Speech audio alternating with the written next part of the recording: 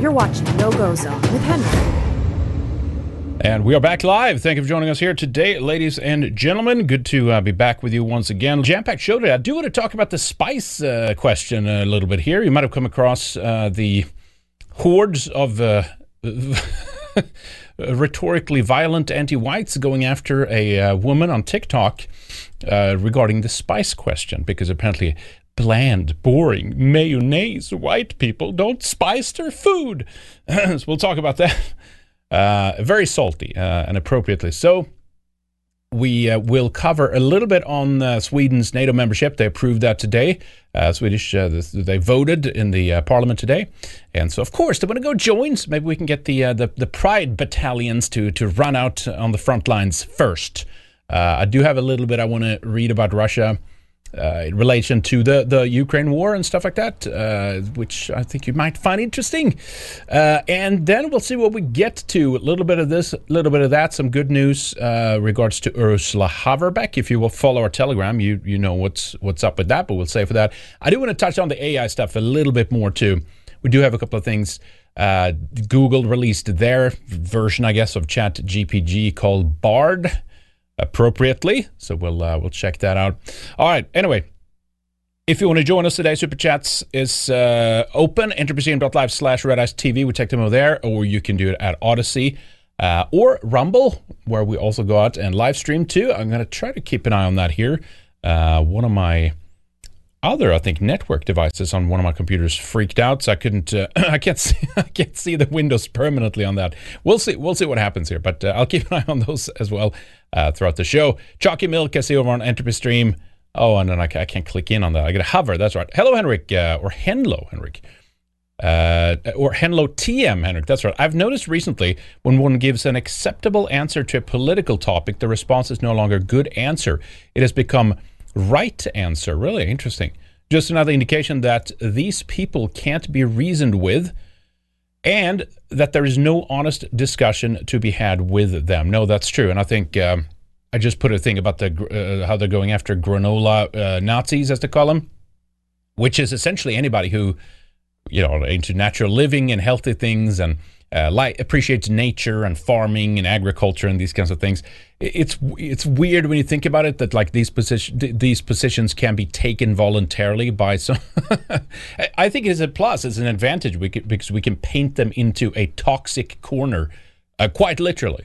But anyway, we'll get to that. It's just more of the same when it comes to just how awful it is these days with maybe not polarization, but it's just like there's just no point with some. There's just no point in trying. All right. Let's begin with this. Actually, we've been talking about it. Everyone's covering it. It is the Trump circus. So apparently today they decided not to meet this grand jury in New York. So there's no arrests today. Maybe it's all just fake or something. I'm not sure what's going on. Awful lot of buzz around this. And as I said in the latest Western Warrior show, if you watched that up on RedIceMembers.com or Odyssey, basically it is a circus. And of course, this will do nothing but score incredible points for Donald Trump. It's almost like they want him to win by going after him in this way. But then on the other hand, you always reserve a little bit of space for the fact that these people are also genuinely insane. They can't be reasoned with. And I think they think it's going to be more appropriate to get to get like that visual of like Trump in handcuffs or something like that. And then, the mugshot and, these kinds of things. And they think they think that's going to be a win. It's like, oh, well, this is serious business. We can't vote for a guy who's, been in handcuffs. But, again, I think this is just going to score points. Check out what the shitlibs over at MSNBC has to say about this. Colleague Jonathan Dietz reporting that the grand jury won't meet today. It's worth reminding folks that all these grand jury proceedings are conducted in secret. That includes the schedule. We know from past patterns that this grand jury typically meets on Monday afternoons and on Wednesday afternoons.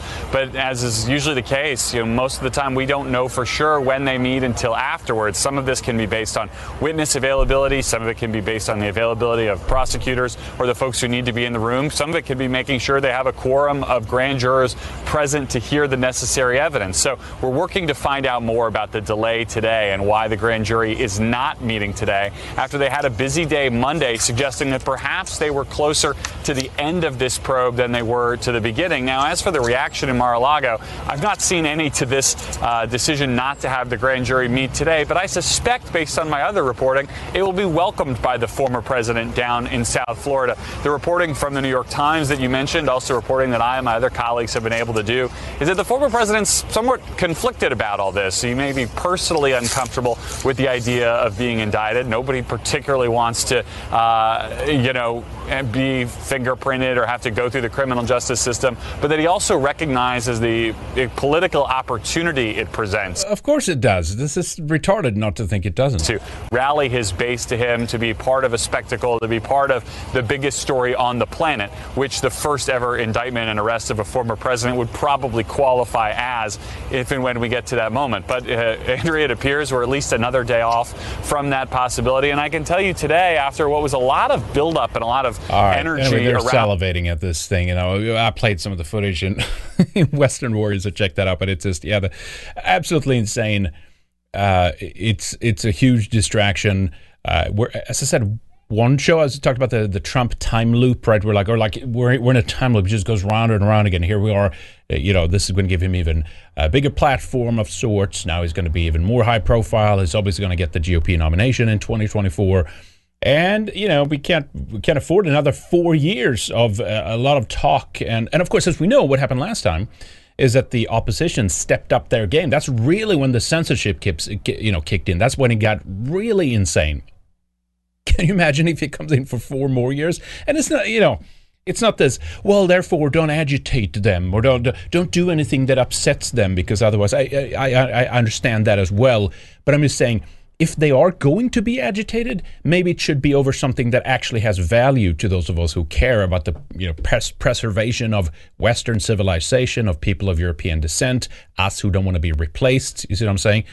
Instead of working with this straw man and this fake image of what the liberal, anti-white media claims that Trump is, as opposed to what he actually is.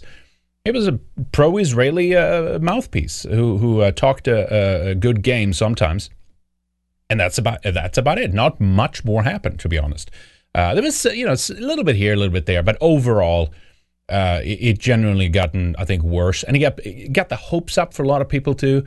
And now, because of his martyrdom here with this potential arrest, it will have been more cultish after this. So I don't know. It's they're playing this to a certain extent too. To be honest, I can't view it any other way.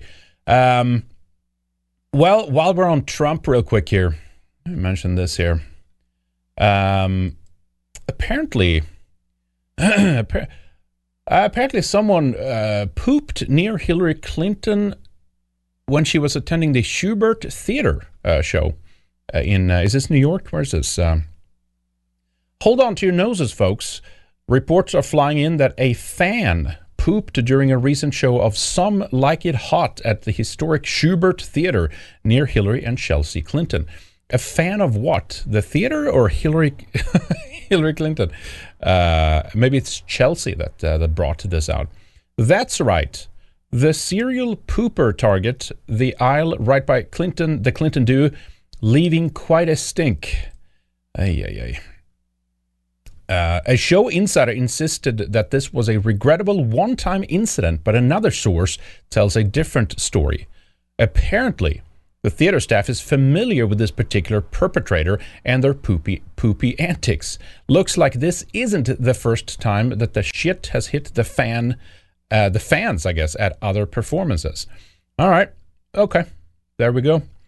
The Schubert Theater. Is that in... where is that? Is that maybe it's New York or something? I don't even know what that is. I'm not cultured in the places where people go to poop. How about that? All right. Fun stuff. All right. Also, be rest assured, everybody, everything is great with the economy. They fixed, they patched up the little problems we have, and Janet Yellen, together with the other bankers, have managed to patch up basically the few little problem areas. You know what I mean? They put some glue on the House of Cards, and everything is good apparently. Because Yellen says banking stabilizing, U.S. may intervene more if needed. We just need to intervene a little bit more. The U.S. banking sector is stabilizing after the recent failures of Silicon Valley Bank and Signature Bank rattled the industry. Treasury Secretary Janet Yellen told a lenders conference Tuesday as leaders seek to calm global worries. Stock markets have risen as fears of a financial crisis eased after the U.S. Federal Reserve and other major central banks kicked off a coordinated effort this week to boost lenders' access to liquidity. The collapse had caused a crisis of confidence, with many customers of similarly seized banks withdrawing their money and depositing it in larger institutions considered too big for the government not to bail them out if they forced failure. But outflows from regional banks have stabilized following authorities' moves to shore up confidence and stem contagion. That's right. They've all adopted this virus kind of analogy, and I guess it's COVID-19 lingo or something. We gotta keep contagion in it. We make sure it doesn't spread to other parts of the system. Well, let me tell you, it's all infected, and the host is about to die. But anyway, this is her job to at least partially patch things up, unless it is to actually crash the system. Most of this is basically about consolidating it into fewer and fewer hands. That's what I believe. And then the other thing you can do is you can basically introduce a CBDC at that point too. I had a screenshot. Maybe we put that on our Telegram or something. But it was kind of fun. Welcome to the UBS, right, in Switzerland. They bought Credit Suisse, which made them the fifth largest banking entity or something like that, right? It looks like only BlackRock and Vanguard, but not together individually, are bigger than this new entity right now. A new giant, it says down below there too, UBS and Credit Suisse, right? Holding approximately, 9 trillion 5 trillion in assets altogether. Incredible stuff. So they merged them into fewer and fewer hands, and someone had the screenshot of welcome to Credit Suisse, Bank of America, Silicon Valley Bank, Bank of the Central Bank of EU and stuff. And yes, it will be very easy to, I think, switch over to a digital currency. Maybe, look, obviously it's not going to be global overnight kind of thing, but there's a pilot program in the U.S. right now called Fed Now, which is going to be, it's being pilot tested in was it New York? Was it Philadelphia? Something like that. And will be introduced in June or July this year. It's done. Some countries already have it. We're heading in that direction. Barring, of course, that some states, which has happened, I think it was one of the Dakota states, South Dakota, introduced a bill to prevent CBDCs from being used in the state, and other individual countries like in the EU would do that as well. Oh, that reminds me. Let me play this. Speaking about the banking thing, check out Christine Lagarde from the European Central Bank talking about why it's so important to go over to a CBDC. And I think I could be wrong on this, but I think this clip is from those guys, the two Russians that do prank calls. They talked with Stephen King once and convinced him it was Zelensky. Remember those guys? I think that's what it sounds like them. I could be wrong. I didn't check this yet, but anyway, they're asking her about the privacy issues here and why some people are opposing them. Check out the answer she gives here. There are many protests in Europe against the electronic euro. What is the reason? It's the beauty of Europe. It has different positions. If you ask in Northern Europe, there are beautiful. That's a shitty answer, by the way, but whatever.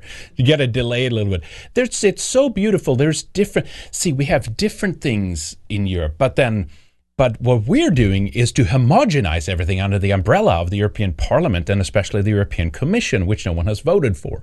We can eradicate culture. We can remove all the differences in the financial system and create a euro and a euro. You get my point. Complete bullshit. The EU is not overseeing any form of diversity here. For instance, in the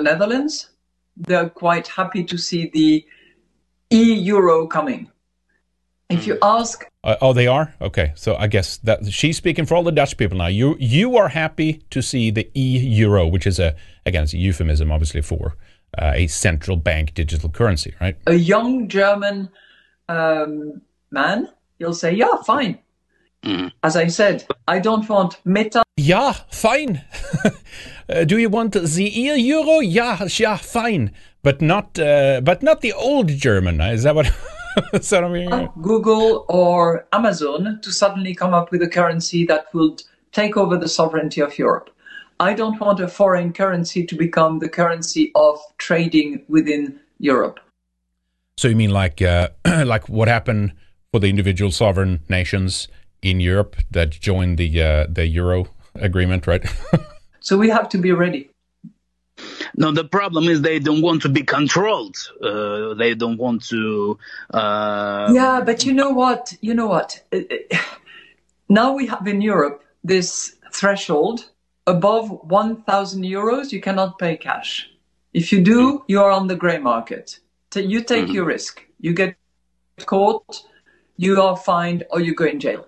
But straight to jail. 1,000 euros straight to jail. The digital euro is going to have a limited amount of control. There will be control. You're right. You're completely right. We are considering whether for very small amounts, anything that is around 300, 400 euros, we could have a mechanism where there is zero control.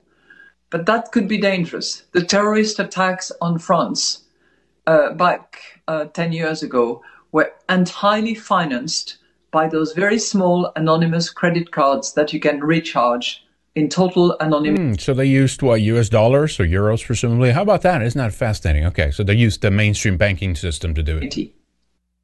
But okay, so let me retort there a little bit, because there are many protests in Europe.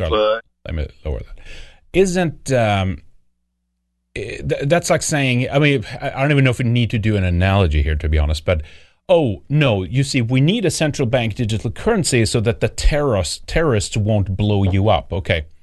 But maybe we shouldn't have let in the terrorists to begin with, and then we could have spared the whole CBDC thing, and then we can basically preserve our somewhat anonymous cash currencies. Yes? No?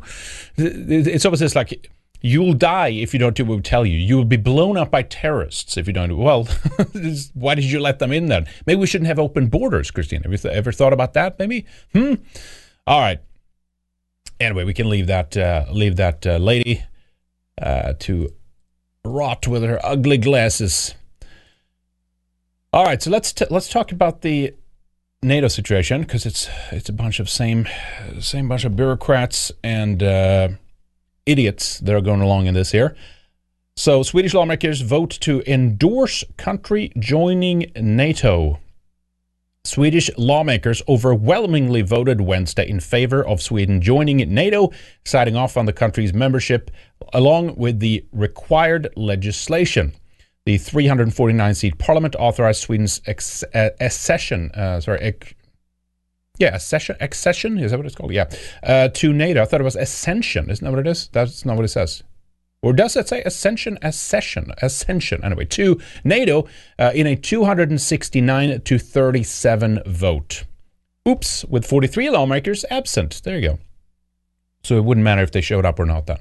It was the last required domestic hurdle to the country becoming part of the 30-member Western Military Alliance. That's right. That's why Turkey is part of it. 6 of the 8 parties represented in parliament were in favor of NATO membership, and the vote that followed a near 7-hour debate was seen as a formality. Membership in NATO is the best way to safeguard Sweden's security, Foreign Minister Tobias Billström said during the deliberations. He called it a historic event and one of the most important security policy decisions ever for our country. Now you have a target on your backs, dumbasses. Speaking of the timetable for Sweden's possible accession, Billström told lawmakers during the debate, I want to say Billström, but it's 2 L's, so it's going to be Billström, that during the debate, that if if it goes without saying, or it goes without saying, that we will be able to become members in Vilnius, the Lithuanian capital, where a NATO summit is to be held in July. The backing we have is so tangible that I can make that assessment, he said. Both Sweden and neighboring Finland applied to join NATO in May 2022, abandoning decades of non-alignment in the wake of Russia's invasion of Ukraine. So I've said it before, I think Sweden should stay out of it. I think they should have remained in the position that they were, to be a neutral country. Not that they were, but at least on paper, right? There's been training exercises already with NATO, and we've let them in to our waters and the Baltic, and they've trained on our soil and all these kinds of things. And of course, Sweden is largely America's bitch anyway, right? So that won't happen. And as we reported on before, they said that if there is a kind of invasion of any other European country by Russia, then Swedish forces are one of the ones, I mean, at least if it's up north, right, are going to be sent in first, right? So now, actually, with everything that's going on, with all the crazy replacement, with the vax issues of so many excess deaths in most European countries right now, ramping up to a war and actually causing a real dangerous conflict for some of these smaller countries is, of course, completely idiotic. And it's not at all guaranteeing our security. It's actually much worse now. Prior, there's always a risk, of course. Yeah, sure. I mean, if you're not part of that, maybe something will happen. But at the same time, it's like if you're acting like a buffer zone, like we've done for decades and decades, it tells you something about the character of the people that are involved in this now too. It's like there are still obviously a lot of socialists in this government, and now it's supposedly some more right-leaning, moderate, Christian Democrat. With the Sweden Democrats, despite being the second largest party, playing some weird kind of outside role, which I haven't even fully wrapped my head around yet. Why don't they have more influence? But anyway, they're still doing all the things that the Social Democrats did and would have done, right? But this is not your grandpa's socialism here. You know what I mean? This is like a weakened, a cowardly neoliberal one that's seeking to huddle together with other parties just to secure their own existence, or their own safety, I should say, right? Because this won't assure, our existence. This will actually make it more dangerous for us. Now, the next question here, of course, is what is Turkey going to do? Because they're also the ones putting pressure on Sweden. They've said basically you can't have Quran burnings. Remember that? Stoltenberg, the head of NATO, came out and said he was in support of the regional police around the Stockholm area banning the burning of Qurans. They said, oh, no, it's not a freedom of speech issue. It's just that it causes so much disturbance, you see, when a Quran is burnt. So therefore, that the act is illegal. Not the rioting by Muslims who are upset in the country. That's not a criminal act. The criminal act is now basically burning the Quran, which leads to the riot. See how that works? But no, you can still burn. You can still burn the Norse Eddas or a Bible, or maybe a Talmud. I'm not sure about that. Maybe the Kabbalah, the Torah. I'm not sure. But anyway, Hungary is also another country that's putting pressure on the EU by delaying Finland and Sweden's NATO vote. It's good that we have a few of these. Again, the Turkey thing could be a blessing in disguise if Sweden don't agree to the terms that Turkey is putting on us. But if Sweden agrees to it, it's like the double loss, right? Double L. Anyway, let me read a little bit of this from here. After Russia invaded Ukraine in February 2022, Sweden and Finland dropped their long-standing military neutrality and quickly signaled their intentions to join NATO in a striking sign of how powerful Europe's security fears had become in the shadow of Moscow's war. But nearly a year after the Nordic countries officially applied to join the military alliance, their admission remains unresolved because of two of the third NATO members, Turkey and Hungary, still haven't approved their bids. Well, good. Please don't approve it. Although Turkish President Erdogan has repeatedly raised specific objections to the countries, especially Sweden joining NATO. We'll say what those are, because we know it's all Muslim interest issues, essentially. And again, NATO backing that up. NATO turning against actual North Atlantic countries to join with a Middle Eastern Muslim country on their demands regarding religious questions. That's what it's turned into, which nails that point of the quote that we've shown you many times with Wesley Clark, right? The idea of a nation state is a outdated 20th century idea, right? Here's the quote here, so I get the right one. And this is true because remember, NATO essentially joined. They backed up the Islamic side, right? There was a mujahideen in Serbia at the time fighting and all that stuff. And we know who fired the first shots, right? They claim that Serbia was the aggressor, blah, blah, blah, when they were not, etc. Here's Wesley Clark, born Wesley Kane, or Khan, right? He's a Jewish guy, this guy. Let's not forget what the origin of the problem is. There is no place in modern Europe for ethnically pure states.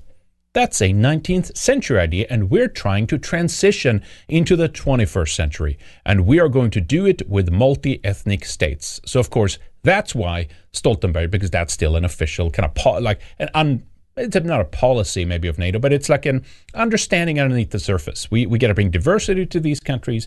We got to make sure that they don't have any kind of ethnic nationalism. We got to water them down as much as possible. Ironically, making these countries weaker as well, just like you see in the States, right? The more demographically diverse a country gets, the more divided it gets, the more harder it is to bring in people that want to back up your country. When you start, remarkably, when you start shitting on the stock, the historical stock that built the country, in this case, white people of European descent, less and less of them want to, go and put their lives on the line for their country. Isn't that fascinating? And then the military backs that up. And they're more interested about having trannies and having gender reassignment surgery in the U.S. military and back those people up. Those few people, by the way, the very tiny minority of people that has that, and instead say, fuck the main, fuck the main staple here, or the main stock, I guess, that makes up the U.S. military. All right, let me keep going here. Hungary's populist Prime Minister Viktor Orban has long signaled that his country's support for expansion and has repeatedly promised its parliament would soon vote to ratify. We have already confirmed to both Finland and Sweden that Hungary supports their NATO bids, Orban said at a meeting of Central Europe prime ministers last November. The Swedes and the Finns have not lost a single minute of membership because of Hungary, and Hungary will certainly give them the support they need to go join. Okay, so what's the problem? But a succession of delays by Hungary's government and its shifting jurisdictions in explaining them have caused frustration and worry in Sweden, Finland, and beyond, and raised questions over what Hungary hopes to achieve through them. Daniel Hegdes, an analyst and fellow for the Central European and German Marshall Fund. Oh, that's okay. We know what that is. That is basically that's kind of the root origin of, like, let's fuck over the Europeans, right? The Marshall Fund was the first one, the Marshall Plan actually, and then that became the German Marshall Fund a little bit later. They're funding all these anti-white groups today and NGOs and things like this too. And I think it was it mostly there was U.S. money there, but mostly money from Germany, I believe, too. Hence the name. But it was also about a lot of this was keeping Germany in check, right? That's why they're not their own sovereign country anymore. Anyway, so the German Marshall Fund, a think tank that seeks to promote cooperation between North America and the European Union. Yes, it's about seeking one party to dominate over the other ones. Yes, here's a bunch of money. See, we'll help restore and rebuild your nations after the Second World War, but you better do what we want you to do. Okay. Anyway, that group said that at the heart of Hungary's that's a fancier, how do you pronounce that? Let me see how you pronounce that. It's not intranecine, is it? I don't think it is. Intransigence. Intransigence, thank you.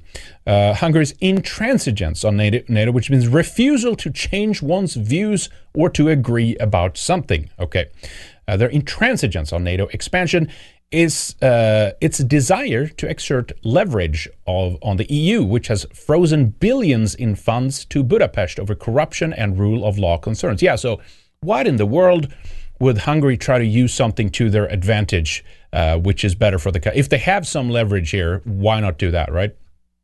So again, okay, well, if you want to be on good terms with Hungary, maybe you shouldn't say that the Orban government is a dangerous regime and we need to topple him, like some of these NGOs have said now, right? Hungary's hope, Hegedus said, is that by planning with this postponement of the voting, they can push the Swedes and the Finns to support a potential release of the Hungarian funds in April. Interesting. Or at least make these countries not vocally critical. So they're playing politics. How about that? Fascinating. They don't just submit and lay down. Hungary should just get out of the EU altogether. They should get out of NATO too, for that matter. But okay, it is what it is. The EU, which includes 20. Okay, that's we don't have to talk about that. Anyway, they're targeting him, so we'll see what happens. So there are some things that could happen along the way, so we'll have to see. But I wanted to read a little bit something regarding Russia here, because it basically we would have to prepare for a potential loss for Ukraine. Maybe that's what we'd have to explain this with, or at least say it most likely won't turn up the way that the Western media have told us it will. Whether you're supportive of that or not, that's a completely different question and doesn't neither here nor there. Just looking analytically and cold, without any emotional kind of involvement at the situation. What does it mean if Russia comes out victorious? Because look, you have so many problems right now in the West, right? We're basically out of ammunition. We're running low on our own weaponry because we've given all this to Ukraine.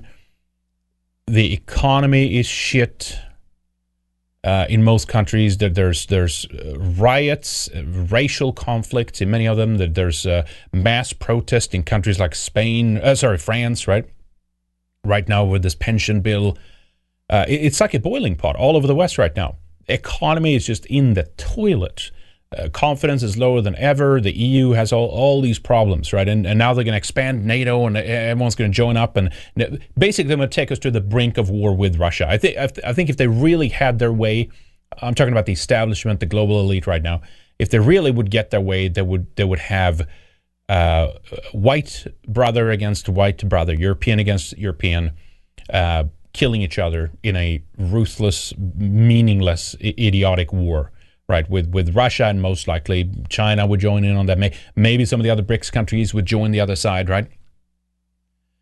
So that they're creating a multipolar world order right now that we've talked about many times, right? That's why Xi of China was just in Russia. They signed economic deals.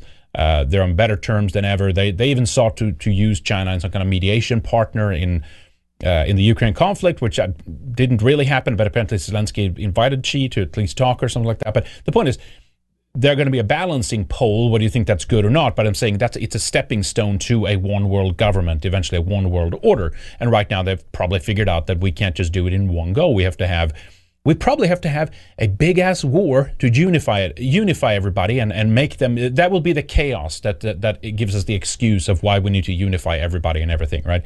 It feels like they did that in the Second World War, and now they're doing it again with another huge conflict in Europe. So anyway, let me read you something here regarding an analysis on the situation. In the next few months, the central lie of Western politics will burst. Ukraine is coming to an end.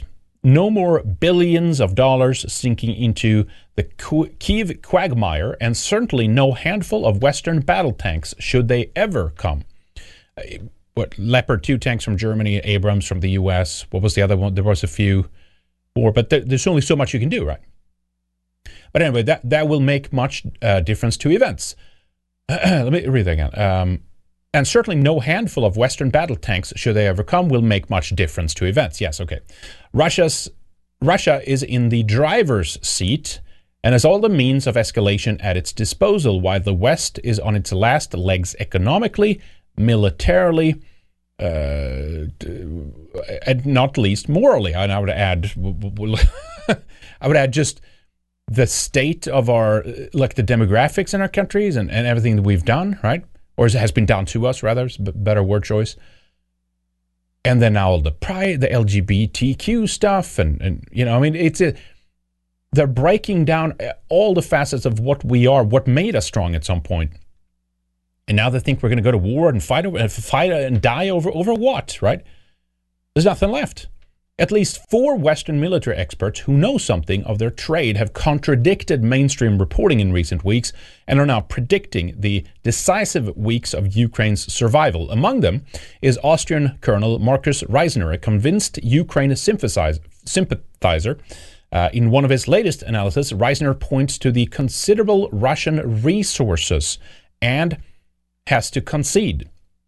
Quote, Ukraine could win several rounds, but there has been no knockout yet. The Russian side, he says, still has stocks of at least 10 million artillery shells at its disposal, plus 3.4 million new shells produced each year. So they are in a position to fight this war even longer while things are now getting tight for Kyiv. And that's true. I have a little more to read here. They were in the green for the first time in a long time, Russia's bank, right? We showed you the article of the fact that the sanctions have now basically inoculated the country against, let me see if I can find that, basically inoculated country against the financial crash that's happening in other parts of the country. Do I have that? I don't have that headline. Anyway, just trust me. That's what's going on essentially. Now, there's no guarantee of that, but I'm saying that's fascinating that the sanctions coming at the time that it came has basically ensured that they might ensure that they're not going to be dragged down by the same problems that are right now plaguing the West economically. Here's not that article, but here's the other one of showing that the Russia's central bank posts record current account surplus of 227 billion in 2020. Again, who reports this? Is it true? Are they lying? Are they exaggerating? All that could still be true, right? Let me continue reading here. Eric Vodd, ex-brigadier general and former military policy advisor to German Chancellor Angela Merkel, is more explicit. He sees Russia clearly on the advance and agrees with U.S. Chief of Staff Mark Milley, quote, that a military victory for Ukraine is not to be expected, unquote. He is surprised, however, at the extensive synchronization of the media, the likes of which I have never experienced in the Federal Republic of Germany. This is pure opinion mongering. One wonders, however, in which world the Honorable ex-general has been living in the last decades. The fourth member of the group is the former Pentagon advisor and former U.S. Colonel Douglas Macgregor. We play some clips with him. He seems pretty balanced and stable, to be honest. I guess people call him, Russia shield just because he doesn't believe the Ukraine will win or whatever. But he seems obviously 10 times more balanced than mainstream Western reporting in this case. In several recent interviews, including those of the independent U.S. outlet Redacted, he not only addressed the immense losses of the Ukrainians, in some cases up to 70% of the original battalion strength, but also the rampant repression of the Ukrainian Domestic Intelligence Services, SBU, against its own population, a sure sign that the end is near. If the Kyiv leadership does not agree to negotiations soon, there will be a little more left of Ukraine than a rump state west of Dnieper, says Macgregor. He does not want to rule out the possibility of a coup movement against the Kyiv junta in view of the horrendous losses at the front. If not, Moscow itself would be forced to finish the job and mop up the Zelensky regime. A new Ukrainian government would probably be sensible enough to enter into peace negotiations. In the best case, Russia would thus also have achieved its wartime goal of, and here's the cringe part, denazifying Ukraine. Both sides are screaming Nazi, and it couldn't be more cringe, right? It's such a small part of it, and it's obviously not that. And someone said too, like, oh, Zelensky will fight. What was it? What was it again? It was some tweet today by the Nexta, Eastern European outlet, and it was something like he will fight to the last man or something like that. And it was I was pointing out, like, well, how would he, if he was running Israel, right? Because he's Jewish, Zelensky. What would he do the things that he does now, right? Remember that story we talked about how on some front lines in the conflict, Ukrainians last only as long as about 4 hours. They're literally being sent into the meat grinder, and here we are to expect that the standing with Ukraine is to arming them with Western, weapons and ammunition, while that's leading us to be defenseless eventually and ripe for an invasion of our own or occupation. But giving that to Ukrainians and sending them into the meat grinder, that's standing with Ukraine, instead of having the adults sitting down at the table talking about this and try to sort out the issues of what's been happening in eastern parts of Ukraine over the last, 20 years now, or whatever it is, 15 years. Last line of this here. Even a mainstream newspaper like the German Daily Welt, or Die Welt rather, had to admit recently, on the 31st of January, that in the foreseeable future, Russia will emerge from the conflict as the victor, not only militarily, but also politically.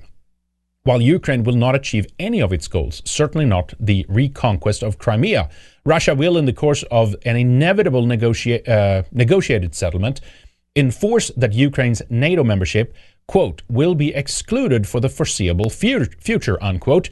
Nothing else was demanded by Moscow before the war began almost a year ago, and, quote, the result will be an amputated Ukraine. Didn't they...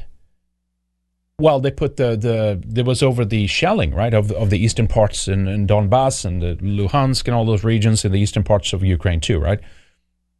That's, of course, one of the reasons why Putin took kids out of that war zone, to actually keep the Russian-speaking population safe from war. And then the International Criminal Court sees that as a against the genocide convention, right, of forcefully removing kids and stuff. And it's funny, it's like, they would never raise any of those points when it comes to like the war crimes during the Bush regime or Tony Blair, the lies during the war on terror or anything like that, or even something that's happening in our countries right now, or like forcefully creating an atmosphere which causes you to not want to procreate, right? Replacing the population, these kinds of things. Oh, no, that's fine, you see. Anyway, I'm not a Putin sycophant or like, completely enamored by Russia, or even like, oh, they have to, it is what it is. I'm just looking cold-heartedly at the situation and saying, like, they have awful lot of resources, right? And if they're producing, as this article says, about 3.4 million new shells produced each year. Maybe it doesn't come down to shells at the end of the day too, right? There's other things. We're talking nukes and things like that. But I'm saying it would be a disaster if we have NATO entering into Russia, or NATO at least going into Ukraine and having that conflict there and stuff like that.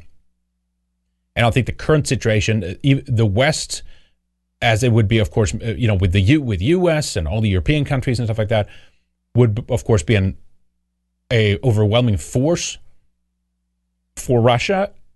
Nukes would enter into at that point. You know what I mean? And you would have an awful lot of Europeans dying over this. It's just a fact. And I'm saying it's completely ridiculous and reckless, and it's almost like they want us to die. How about that? Which is a shock genuinely to everybody, I'm sure. All right, let me do this one here. Chalky Milk says, it'd be great if Hungary's terms for Sweden to join NATO were that Swedes not making it illegal to burn the Quran. Yeah, exactly. It's true. It would have been... I'm not sure if they can, like, I'm not sure the legal part of this, right? But, like, can they put if Turkey can do it, you see what I'm saying? If Turkey can do it, why can't Hungary do it? Oh, our demand is that Turkey doesn't meddle in another NATO applicants' countries' internal affairs or whatever, right? Yeah, it's true. Turkey has started, Chain Reaction says, Turkey has started selling really cheap attack drones, which Russia, China, etc. love. Yeah, that's what's so weird about it. I'm not sure. I mean, what is it? You have the Armenia situation. Let me see if I can piece that together, right? Over the contested region. Well, I guess it's Turkey supplying Azerbaijan, right? And then you have Russia helping Armenia on one end. And that's why... Was it Israel has been helping out Azerbaijan, right? Another Muslim country, as opposed to Armenia, a Christian country. Big surprise, big shock, right? They're just trying to, ban Christianity or proselytizing Jesus in Israel recently. Apparently, last news on that is that they're dropping that. Oh, thank you, Netanyahu, for dropping that. But it just shows you which side they're on, right? But that would put them on a, kind of on Russia on a two-front war as they're trying to help out in Armenia and things like that to weaken them, right? But yeah, you have all these weird alliances back and forth of things that are, beneficial, right? Hexacod podcast said a few minutes ago here, good call, pointing out that that Yid who said that in ethnic European states are a 19th century policy. It's basically every single time at this point, essentially. It is essentially that. Okay. So that's a little bit of update on the NATO situation, which I think is crazy. And we just have to come to terms with this idea that Russia might come out stronger in this. And barring that we have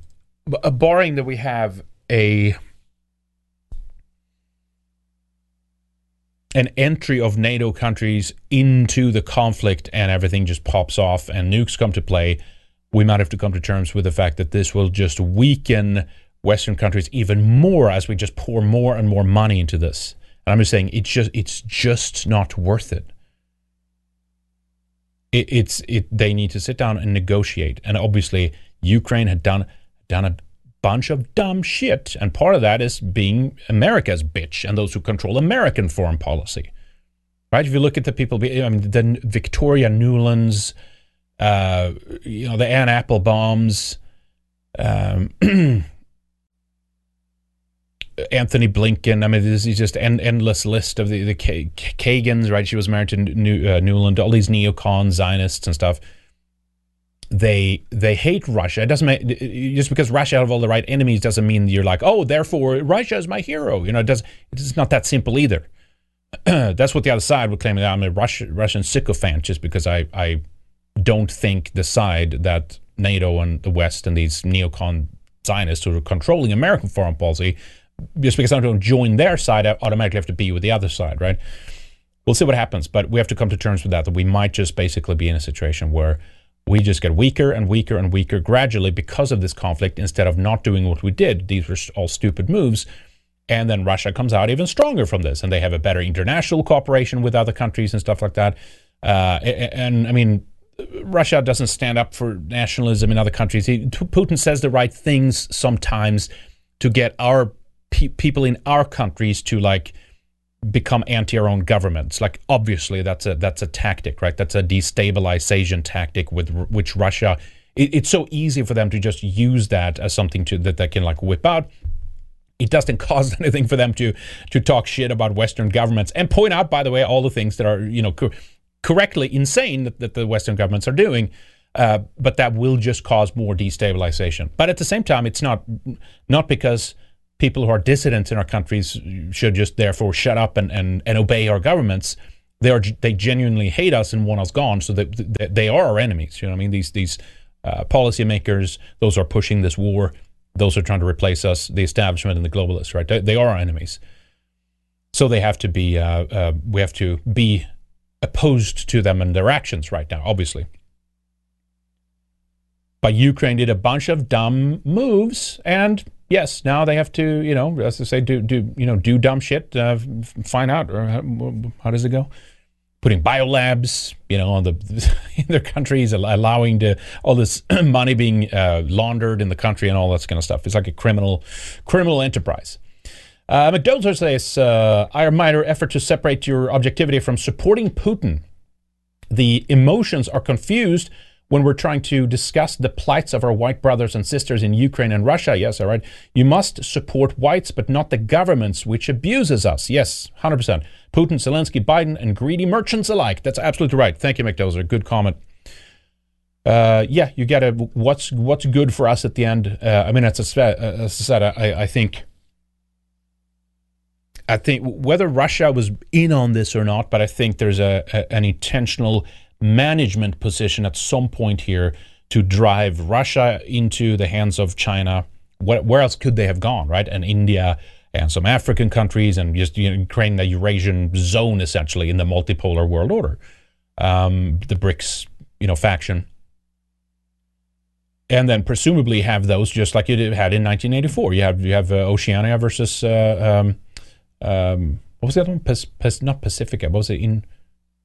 Asia Pacifica. What was the other one in 1984? Anyway, you know what I'm saying? Oh, you know what I'm saying? Oh, rations today. You know, remember that all that stuff with like, oh, good news. We have, you know, more tanks have been built. And there's as they're sitting and eating their soy, their fake meat soy and the slop in these like tin cups.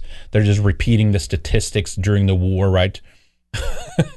And chocolate rations are up again. Oh, great, you know.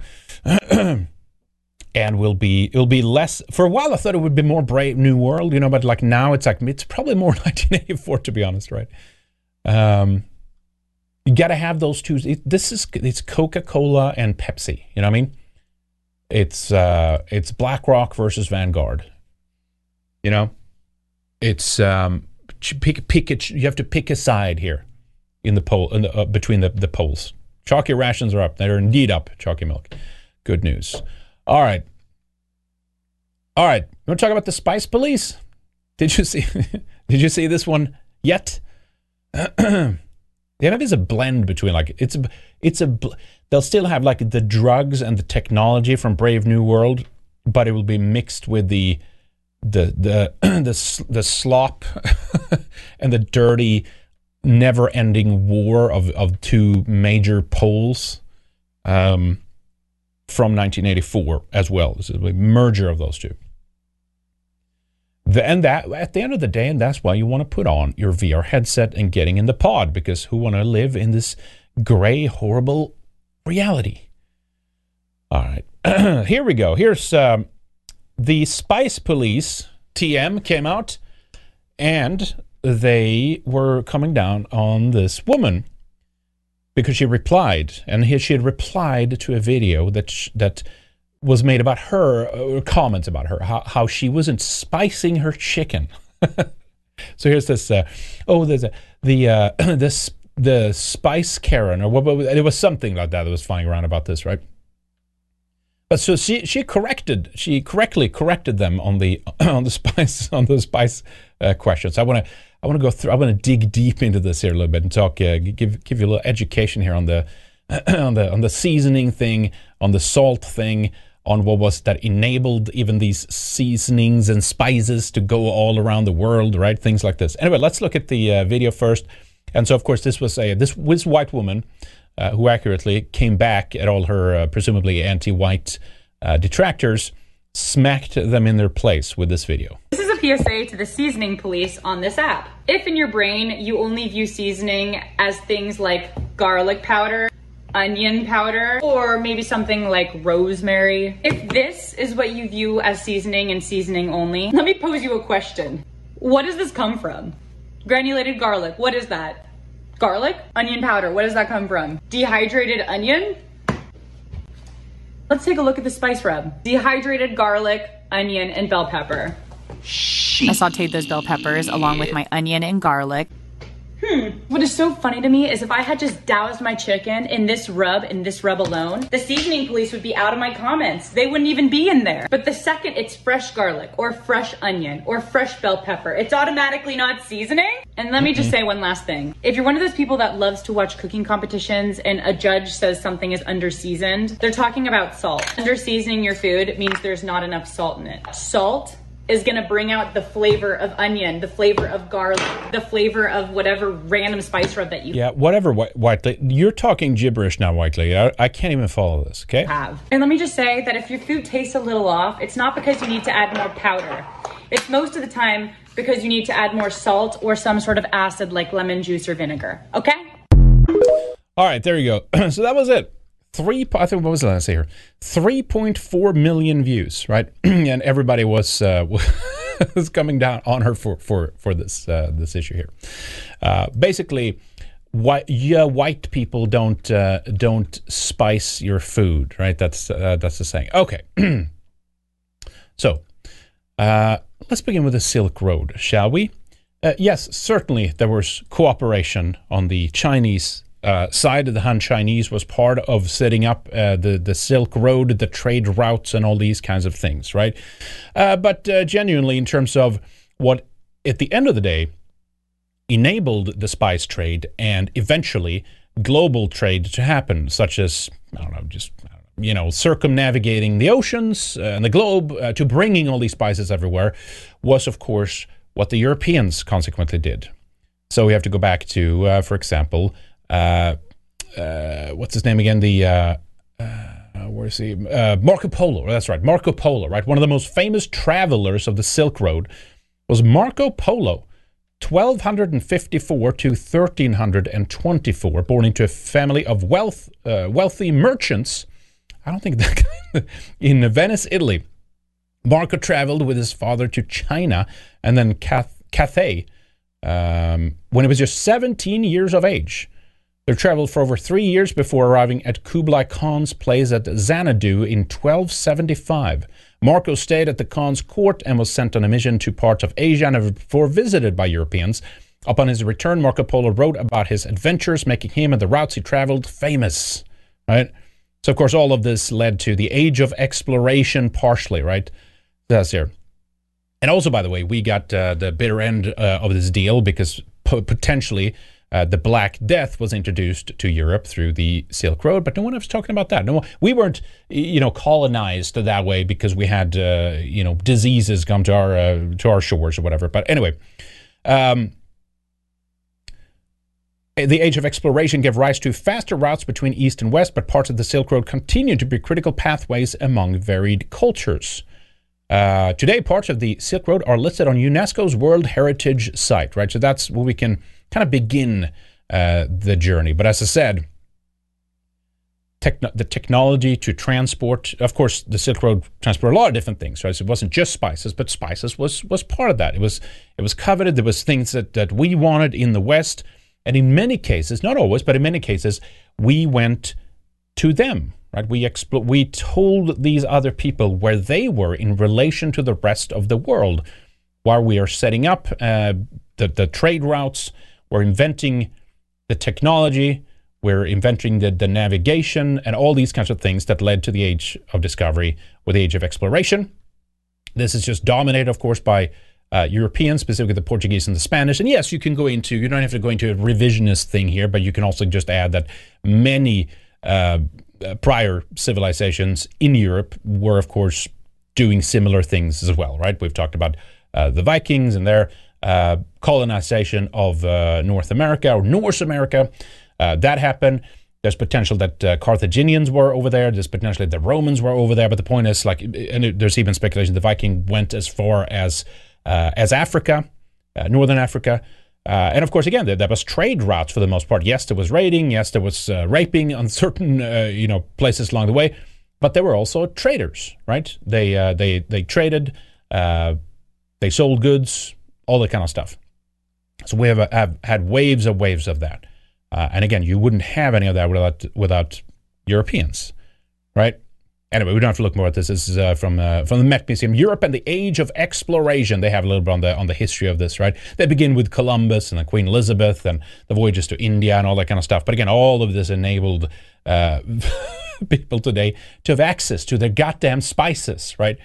The other thing with this is, of course, the different technologies that were used by Europeans of why we didn't need spices. Or rather, let me turn around and say, spices were used by other cultures, not primarily, but for the most part as preservatives, right? Adding spices to food would increase its shelf life, preventing food loss due to the antioxidants and antimicrobial benefits. Okay, so that's why they use it. Most spices didn't grow in the northern Europe or northern parts of the world where white people live, right? Some do, of course. I'm not saying there's no spices there, but I'm saying some of the hottest spices grows in warm areas. Ironically, of course, that helps to preserve the meats and things that they had there. So you could say it's for them then or whatever. But we had different techniques as well. We had root cellars that I'm not even sure how far back that goes. You'd probably have to go back quite a bit to figure that out when we started just discovering that the temperature of the earth is a permanent one. That's basically your ancient fridge right there. So we didn't have to have that. We didn't have to have a bunch of spices to use as preservatives for our foods. And furthermore, we used salt, right?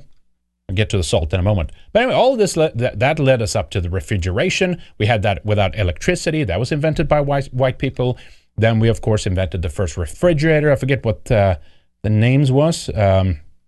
The first instance of artificial refrigeration was demonstrated by Scottish physician and Professor William Cullen in 1748.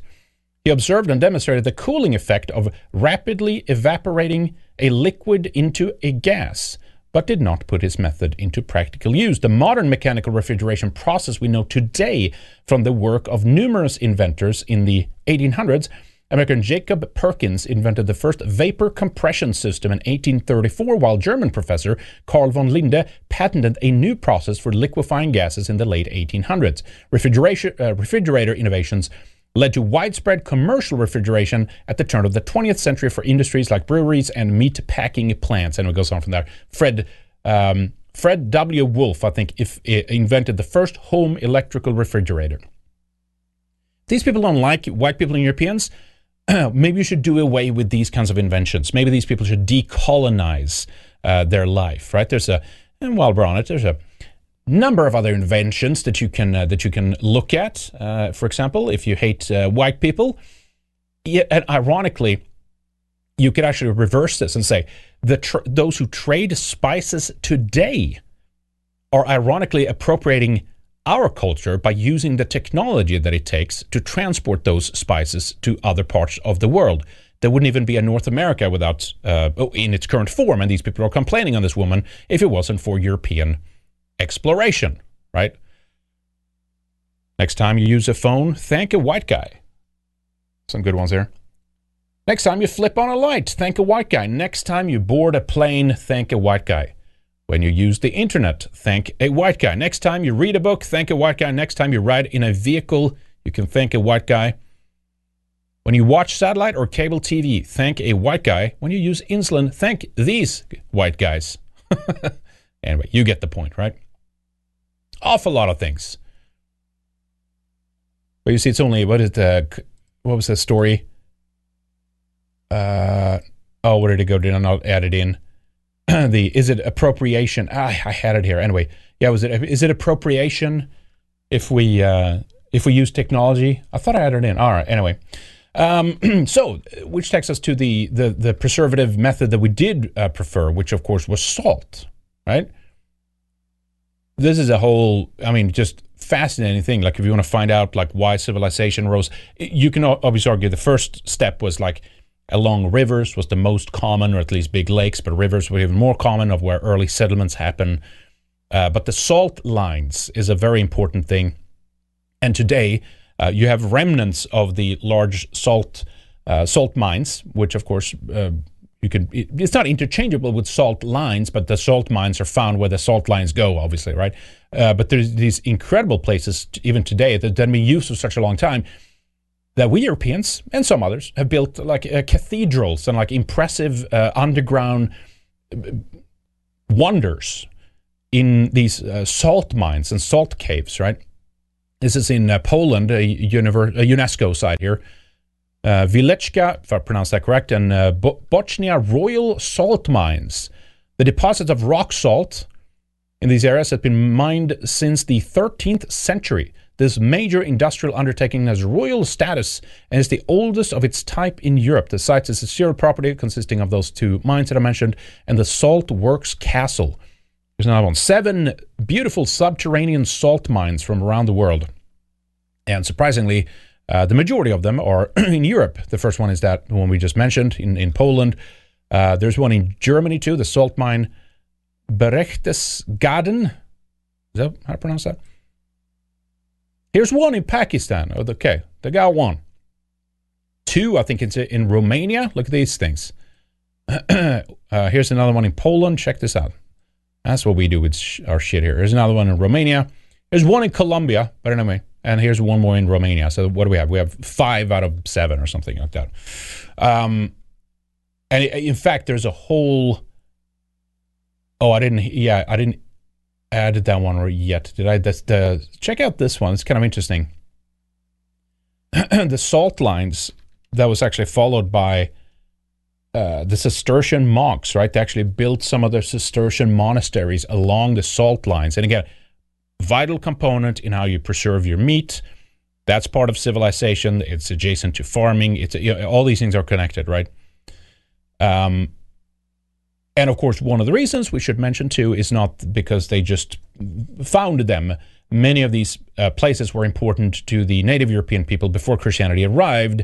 And so the Cistercians, all they have to do was basically pick up on these important, and in some cases, yes, sacred locations and build their monasteries as Christianity was colonizing Europe at that time. But the point is, so you can find like a line from today all the way back into like prehistory by following where the salt activities were, where the salt lines and the salt mines lay, basically. They call them salt factories. Check that out.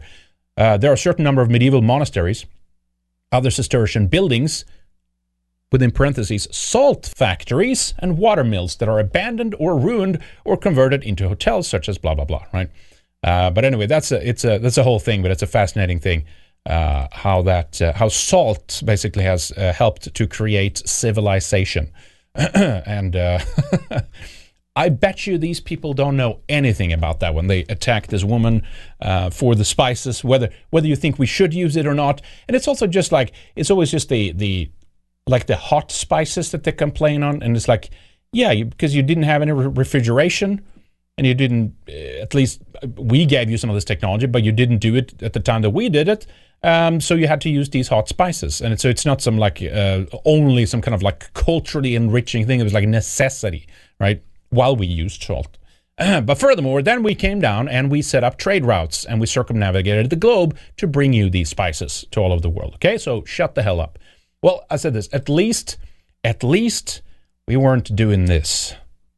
I'm going to show y'all how I clean my motherfucking chicken. This is how my grandma showed me, my mama showed me, and this is how I do it for me. So you're going to put a little bit of Clorox. It has to be name brand Clorox bleach or it will not taste right. Once you put your Clorox, you're going to take a little bit, maybe about 2 drops of the Dawn dish detergent. Don't put a lot. That's what people mess up at. You only need 2 drops. Once you do that, you're going to... A little bit of Clorox and a little bit of Dawn. Okay. Soak it around inside of your mix, move it around until you see the water look a little bit hazy. That means the chicken is now clean. Then you're going to rinse it. Right here, my chicken started going down my drainer. I had to bring that shit back up because it was going down and I cannot lose my chicken because I only got a little bit. So once I got all my chicken back to the top, of course, I go ahead and hit a little bit of water, rinse it off. And then once I rinse it off, I'm going to go ahead and now start the seasoning. I'm going to put my complete seasoning on it, just a little bit of garlic powder, a little bit of onion powder, and then of course my Lowry seasoning sauce. There it once is. I do that, I'm going to mix garlic powder and onion powder. So you can't use actual mushrooms or actual garlic or actual onions and then just use, as the lady said, salt or like a citric acid to bring out those flavors. You have to use the powdered shit. That's what all this is about. You goddamn white folks. You forgot the Clorox too, okay? Mix it up really, really good, and I'm going to put it inside of a bowl, put it in the refrigerator for about 15, 20 minutes later. Cool. I'm going to show y'all how I clean my motherfucking... You get the idea. I thought that was funny. All right. Oh, my God. Well, speaking about food, and, with that chicken go down the drain, it's hilarious. What the hell? There's no other way you can think of doing that? All right, anyway. Let me see here. Check out this one. This is some great stuff here.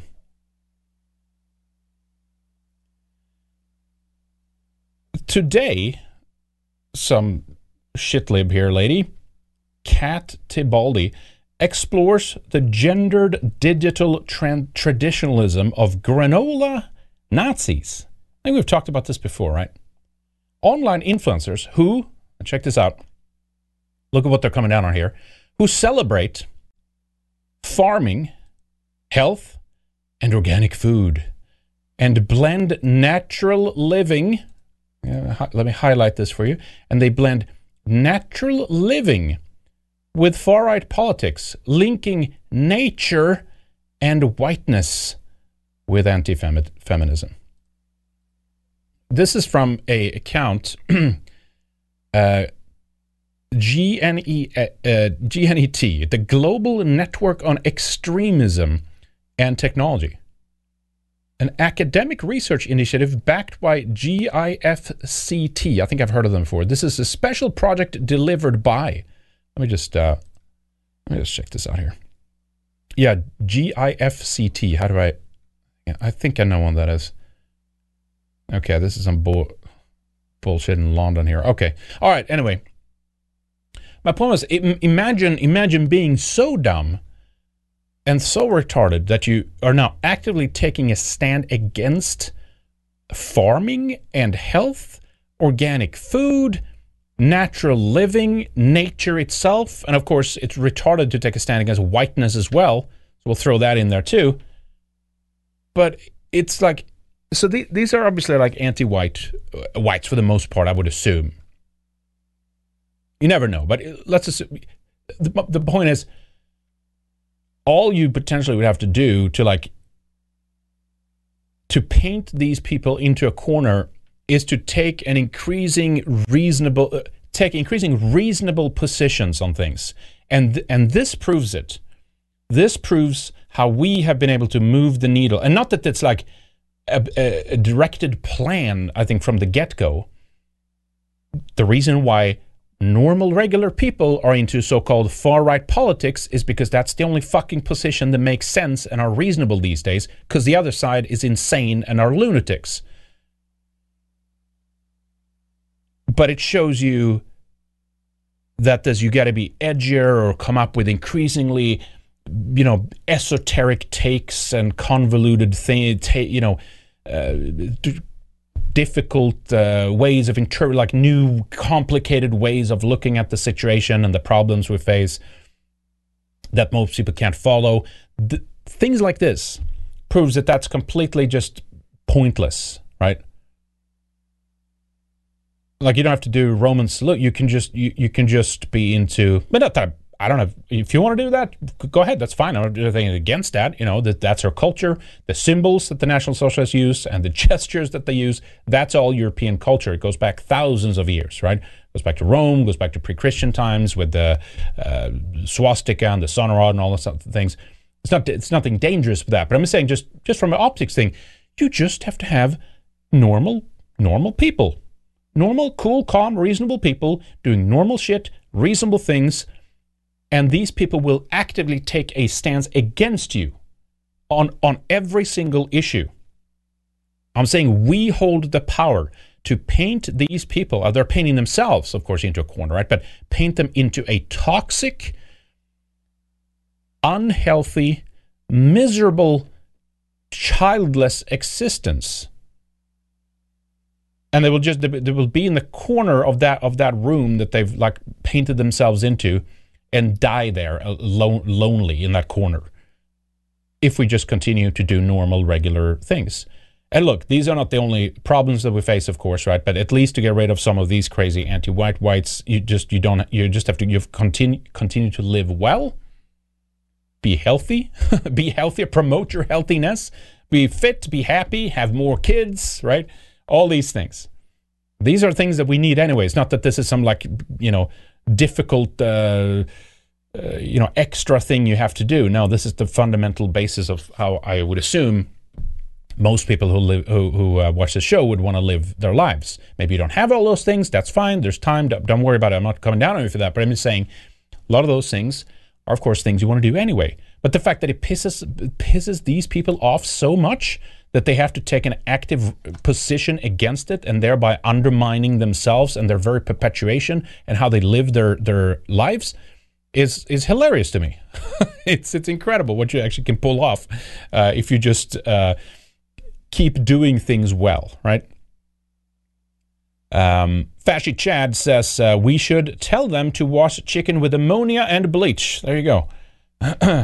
And level 104 Light says hashtag snake juice diet. Whites out here fasting like Odin, Christ, Muhammad, Buddha, Vedas, Quetzalcoatl, Hermes, etc. by seasoning our water with salt and KCL. What is KCL?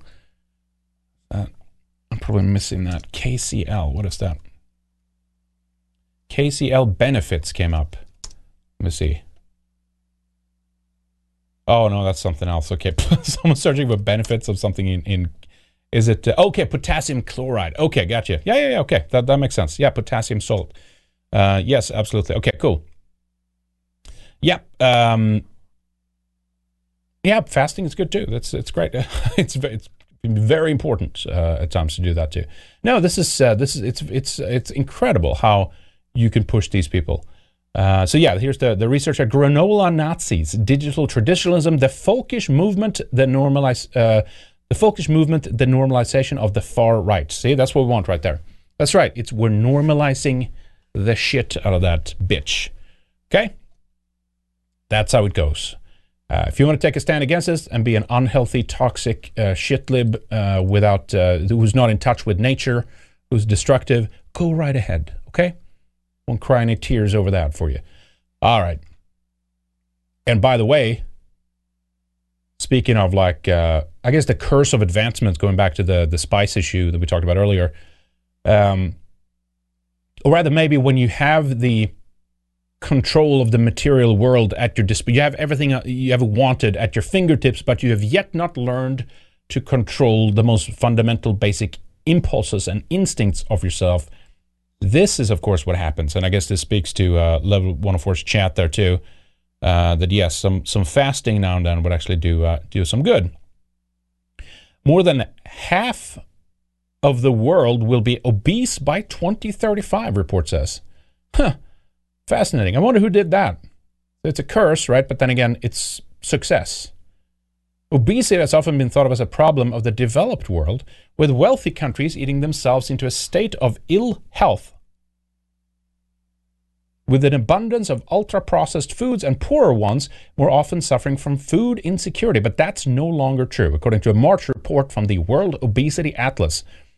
There's one of those. More than half of the global population, 51%, over 4 billion people, will have obesity by 2035, unless, of course, they starve us all to death before then and cut off the fertilizer supply. And the condition will touch all regions and continents of the world. Antarctica too? Fascinating. The total cost of treating illnesses related to obesity will be an estimated $4 trillion per year, which is about how much the COVID-19 pandemic cost the world in healthcare expenses in 2020. Oh my God, it cost that much? Ay. Holy smokes. The new projection marks a sharp jump from current 2023 numbers. Right now, about 3.12 billion people, 39% of the global population, have obesity. But 15 years ago, in 2008, the global obesity rate was 23.9, affecting 1.63 billion. So ironically, it's, of course, yes, processed food and, again, shipment, the way to maximize crop yields, just produce food overall, right? And of course, again, yes, that's at the hands, for the most part, of white people, right? European civilization. So ironically, that's become like a curse now. At least if you can't control your impulses and kind of keep your, again, this is why it's important to be in control of your instincts in a way, and not be a slave to your, whether it's vices or gluttony or something like that, or just being led around by mouth pleasure or whatever it is, right? Whatever pleasure you're getting from something, because you'll end up being run by them and controlled by them ultimately, as opposed to you actually being in control of them. But ironically, which almost like, we will probably, I wonder if that will be a problem in that capacity by 2035. Well, let's see. It depends on what happens with the global fertilizer supply and these kinds of things, and the shakeup in that department. A lot of people, of course, said we prepare for, like shortages, prepare for shit to basically go south on this front. So then this wouldn't be a problem. But at the same time, ironically, this is almost like, in a weird way, it would be a blessing for us to get to drop this globalized shit that we have and actually going back to basics again, right? Just going back to some level of normality, essentially. Back in touch with nature, more farm living, close to the land, these kinds of things. I think we live in a completely upside down world right now. And with the advent of AI, which we'll talk about in a little bit, this is not going to get any better unless we get a massive destabilization or some kind of shakeup of where this is going right now, where the system is taking us. All right, so we'll get to the AI stuff in just a little bit here. Just want to mention real quick the. Let me see here. Yeah, I want to mention the. You have some crazy shit happening in the West when it comes to the pride things, right? The LGBTQ stuff and the tranny things. So we'll see how Western nations react to this.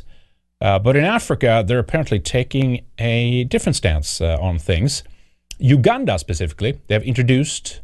Actually, they're poised to pass or adopt a controversial bill that will lead to the death penalty for gay sex.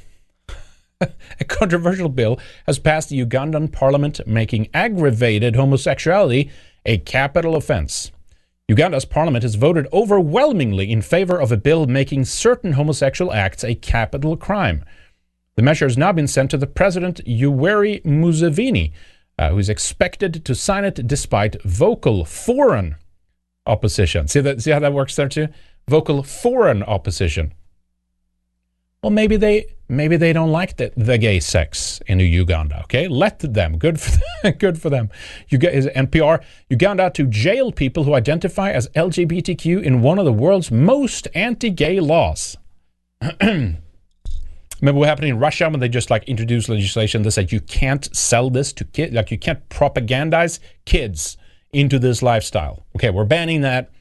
You want to do your gay stuff? Okay, sure, do it in your closet, right? Kind of thing. But you don't have access to kids. You don't have a right to do it. Well, these guys just hold my beer. Here we go. Let's just kill the people that have gay sex. Again, I'm not holding my breath to see actually see if they come out strongly against it, because now it's an African country. It's a developed country. These are, after all, kind of our heroes, the native, the noble savages, of sorts, right? Nigeria, by the way, had a similar thing a while back too. Let me see if I can find this headline here. Yes, here it is, sir. Rapist will be surgically castrated, and anyone who rapes a child will face the death penalty under new laws in a Nigerian state. So I guess it's just a state in the country then, but still. There you go. Whoopsie daisy. We'll see. I'll not hold my breath waiting for international sanctions against Hungary, who basically just want to. They haven't said we're going to ban LGBTQ stuff. Maybe they should, but I'm saying they haven't even said that. Russia didn't say that either.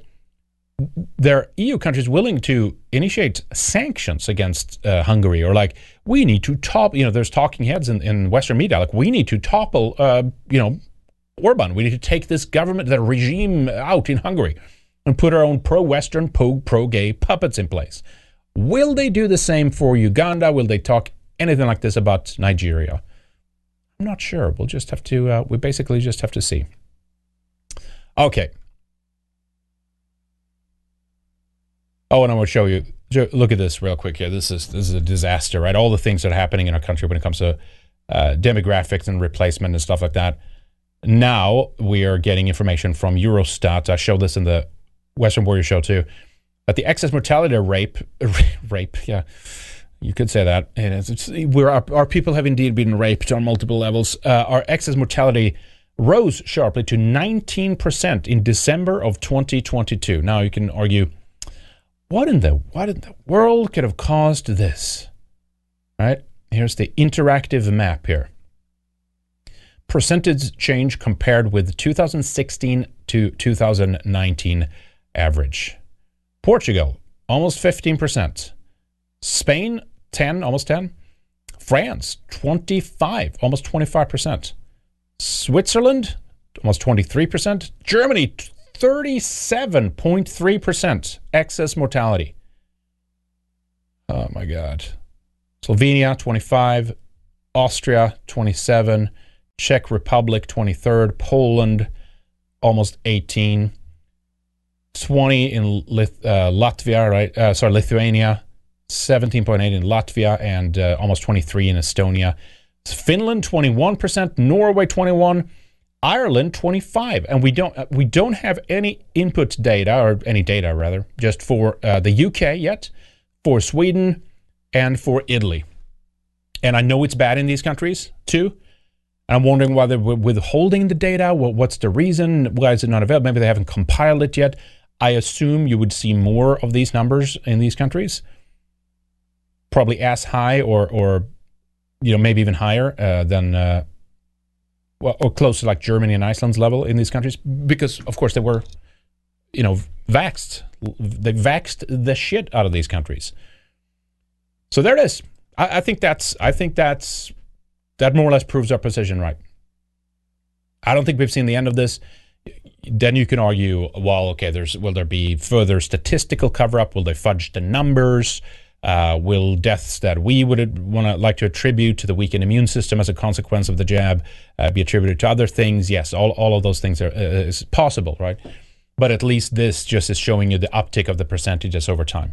I'm not surprised, but it is. We're going to have people held accountable. We're going to have tribunals. We're going to have base minimum people in jail. But I can think of harsher punishments that could be brought into the picture, considering how subversively and coercively, if that's a word, this was sold to our people.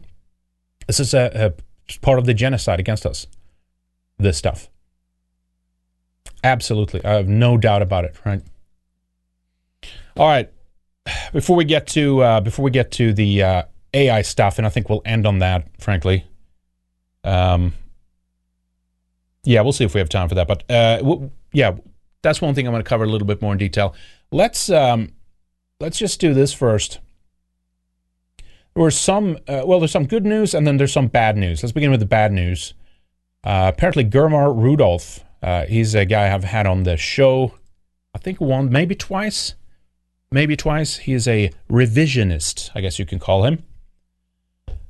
And this piece, titled, "In the West, There is No Freedom for Nonconformist Researchers," it was mostly about Robert Farison and his prize, right? The International Robert Farison Prize in 2023, how that was awarded to Gurmar Rudolph.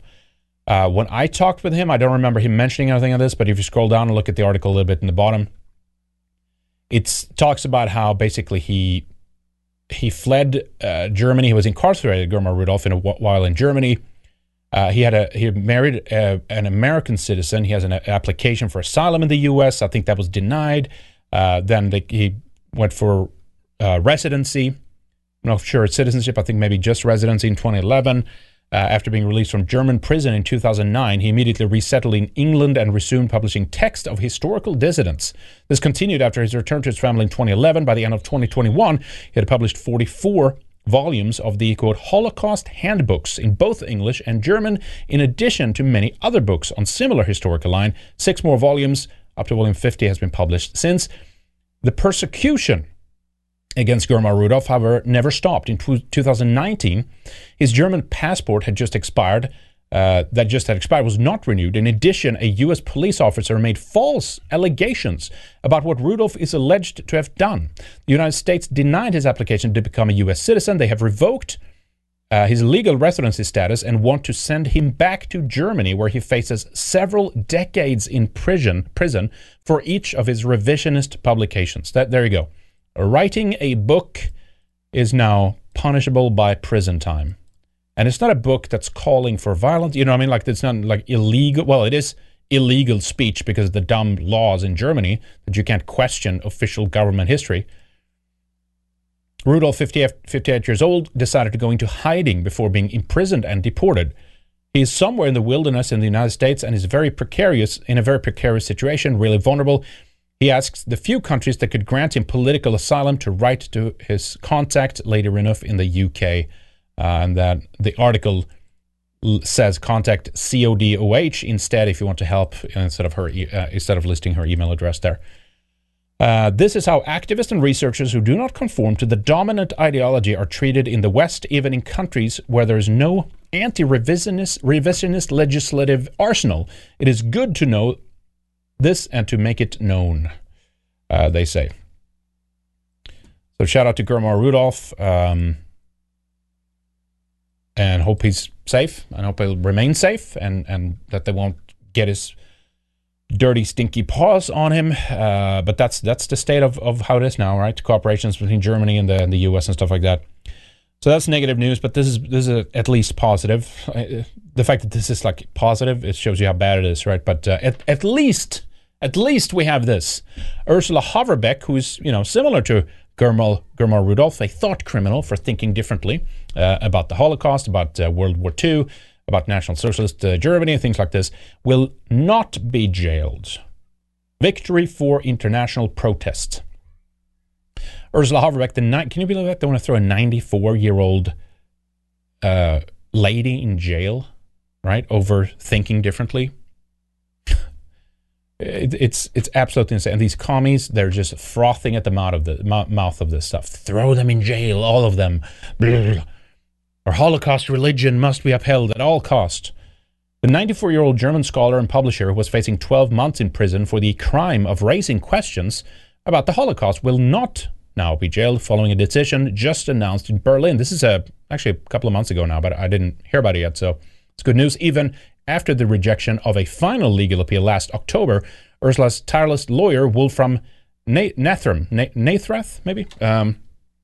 Surprised he didn't go to jail, just like Sylvia Stoltz was sent to jail for defending... Was it she defended again? Was it David Irving she defended, and she was sent to jail for just defending him? Absolutely insane, right? Anyway, he persisted with arguments that it was unacceptable for a 90-year-old lady to be incarcerated, and the authorities seem to finally have accepted this. I'm sure it's not over. I'm sure they'll come back again, right? Because they never give up. They want their blood. I'm sure there are plenty of activists in the background right now saying, we can't accept this. Throw her in jail right now. All right. Okay, so let's do the AI thing here too, guys. I do want to cover this because I think it's important. Why Bill Gates believes generative AI will be revolutionary. Here comes all the trappings of the modern world that we just kind of talked about a little bit. Let me see here. Yeah, let me read a little bit from this here. Bill Gates published an op-ed on Tuesday saying that the artificial intelligence AI technology behind tools like ChatGPT could be as revolutionary as the graphical user interface was in 1980. The graphical user interface was a prototype to modern operating systems like Windows and Mac. Now Gates says AI will lead to all sorts of similarly massive changes in the coming decades. The development of AI is fundamental as the creation of the microprocessor, the personal computer, the internet, and the mobile phone. Because we've been so blessed by all those things, right? I mean, sure, computers, fine, it's a tool, but still, I don't know. The TikTok brains of young have come in the wake of all this. I'm not sure it's worth it, okay? That's all I'm saying. Despite the fact of being in the position that I'm in, I still think it's definitely a net negative. If I could have chosen, I'd rather we had a a less technological life and more one that's in tune with the nature and the natural cycles and our nature. It will change the way people work, learn, travel, get healthcare, and communicate with each other, including the jabs. I would assume the way we get vaxxed will change as a consequence of AI. Gates isn't exactly an impartial player in the unfolding AI arms race.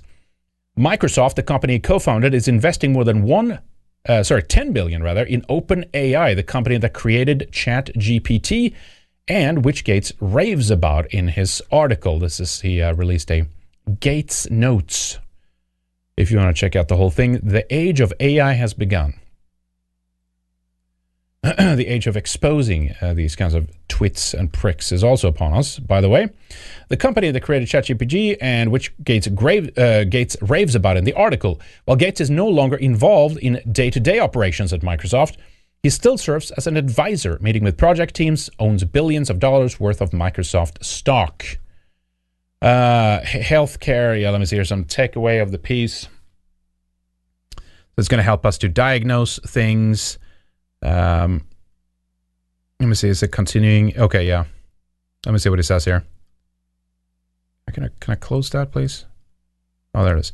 The Workforce Gates predicts that the AI will serve as a personal agent, drafting emails, monitoring schedules, and taking notes. These abilities will cause massive workplace shifts, which will necessitate that governments help workers transition into other roles, he says. However, he argues that these shifts will allow humans to fill in the roles where software cannot, including caring for patients and supporting the elderly. AI is already having an outsized impact on the educational world, which, with students attempting to use AI to complete homework and writing assignments, and teachers using it to devise lesson plans. The gay man argues that AI will be a crucial educational tool that will measure your understanding, notice when you're losing interest, and understand what kind of motivation you respond to. Humans must step in to prevent AI harms. Plenty of harms loom.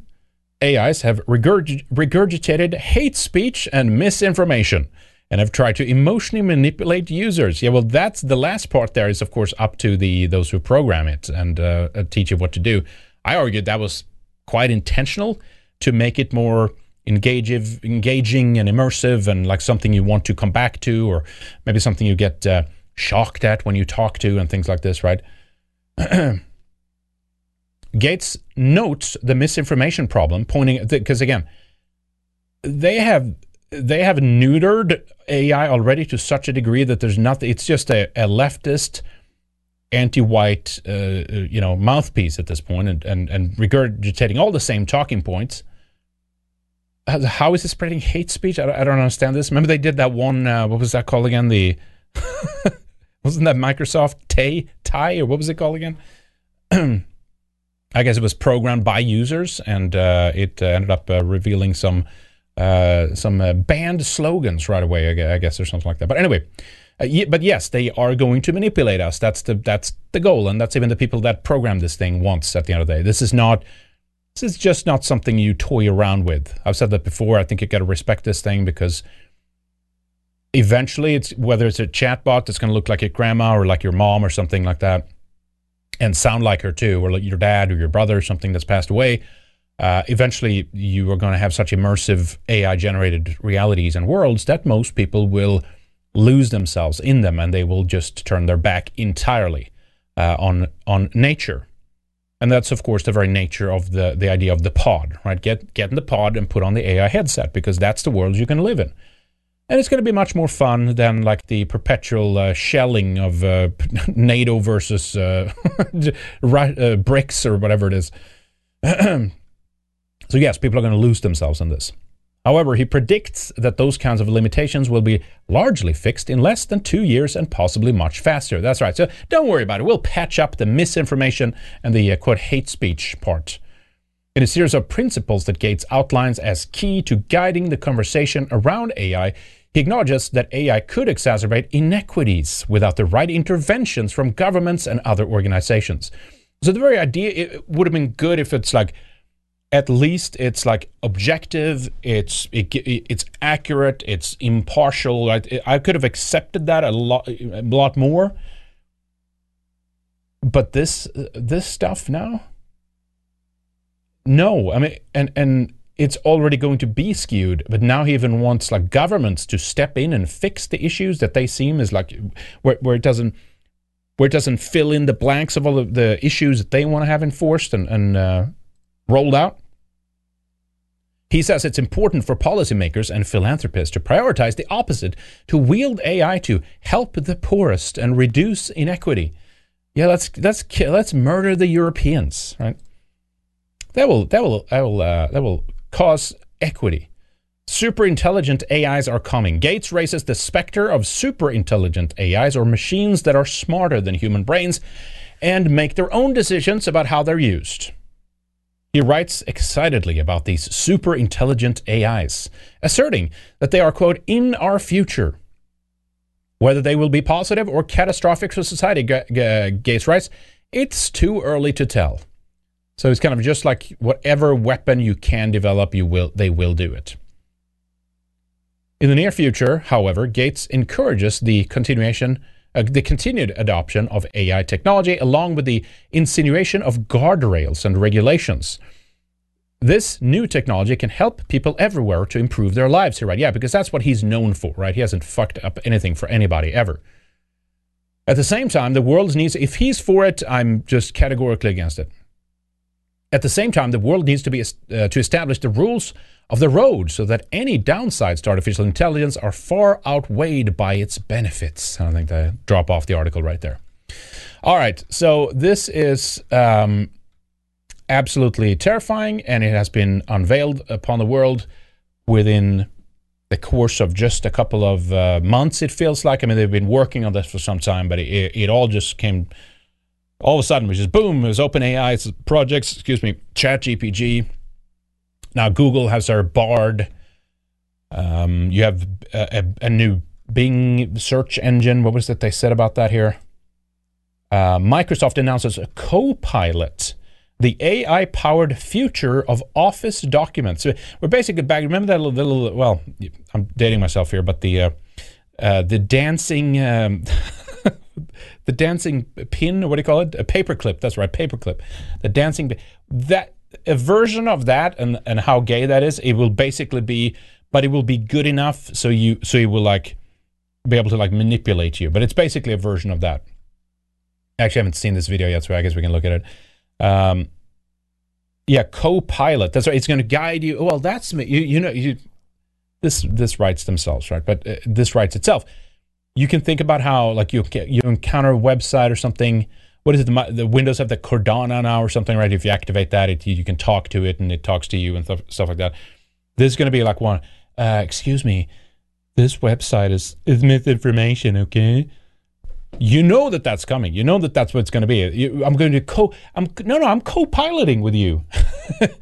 It's going to be running the show. It's going to drive that plane right into the ground before you know it. Let's look at the video.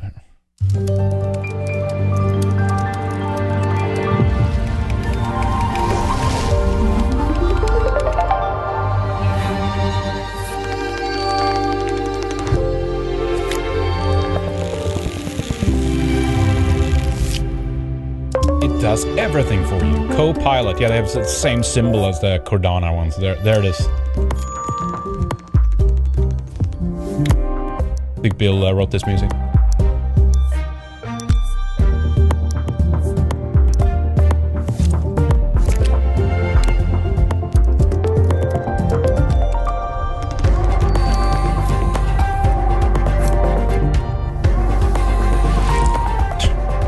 Alright, it's basically just showing you how it does everything for you.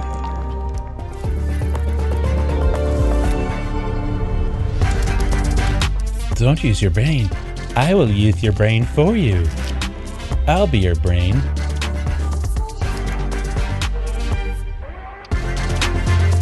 Oh, look at how diverse it is. Good. Ugh. And then this is neoliberal. What can we add a little bit more diversity into the new project launch? The product launch? All right, I thought that they would actually be explaining what it does here, but okay. Sorry about that. All right, so anyway, so it's going to do everything for you, essentially. That's the point. It's going to be your personal assistant, and it's going to do everything for you. Let me play you 2 clips here real quick of AI bots or like tools that you can use, right? That are out right. This is, of course, one of these videos is like promoting this, plugging this, thinking this is the greatest thing ever. But look at them. Look at what it can do already. These are my top 7 AI tools that are not ChatGPT. Number 1, we got Midjourney. This essentially is a text-to-image creator. You could say a frog in a cup of water in the middle of a lake, and it'll spit you out that exact image. Number 2 is Descript. This is a video editor that uses AI technology to change your voice, edit text, and a bunch of other features. Number 3 is Synthesia. It's very simple to use. All you have to do is enter a script, and a human-like AI will speak that exact script for you. Number 4 is Merlin. This essentially puts ChatGPT into your browser, so when you're responding to someone's text or an email, it could use ChatGPT-like technology and help you with responses. See, there we go. There it is. Don't use your brain. We'll fill in the blanks for you. Okay, this is why it's not going to be a co-pilot. Okay, it's going to be a pilot. That's the point of this. The whole thing is going to be running us before we know it. And it's designed that way. This is what they want. They want it to be the perfect distraction. It will be the non-ending worlds within worlds that are just endlessly generated, and you won't be able to find your way out of it. You know, if you think the world is a simulation now, just wait until like you're lost in some AI world, and you're like your physical body is just in a pod somewhere. You know what I mean? But this is how it begins. This is just no. We'll ease it off for you. Your brain will atrophy in the same way that your muscles atrophy if you sit around all day. It's the same thing, and that's how they'd like you. Dumb and easily controllable, and just don't go out there in the real world, be getting any girlfriends and having any families now, okay? We want you inside looking at porn 24/7 with your VR headset lying in your pod, being fed bugs intravenously, while, you know, the few workloads you have in the meetings, you have an AI respond to those things for you. 5 is Writesonic. This essentially allows you to create articles, emails, drafts for job creation. Pretty much everything that you could think of that's in copywriting is all in this tool. Number 6 is DALL-E 2. Essentially, you could erase entire sections of images and have it recreated. And number 7 is 11 Labs. Everything is fake. You can make an exact clone of your voice, so you don't even have to speak content when you're making it. If you like AI content, make sure you guys toss us a follow for more. Nope, won't toss you a follow. Yeah, they think this is great. Here's I think a deeper kind of look at the last one. I believe it's the same one. I forget. No, Resemblance. Was that what it was? The one there, Resemblance? No, 11 Labs. So I guess there are multiple ones of these. Little warning video here. Check this out. You need to be very careful who you let hear your voice. But if you get a call from a stranger or something, definitely don't talk on the phone with them. Because what they could be doing is collecting a sample of your voice and uploading it to a site like resemble.ai. And then using that to generate a recording that sounds like you to say whatever they want in your voice. And this is important to know because people have been using this against their target's family. So they might like call your grandma in your voice and be like, I'm stuck at TSA and I need all your personal information. All bad. Mm-hmm.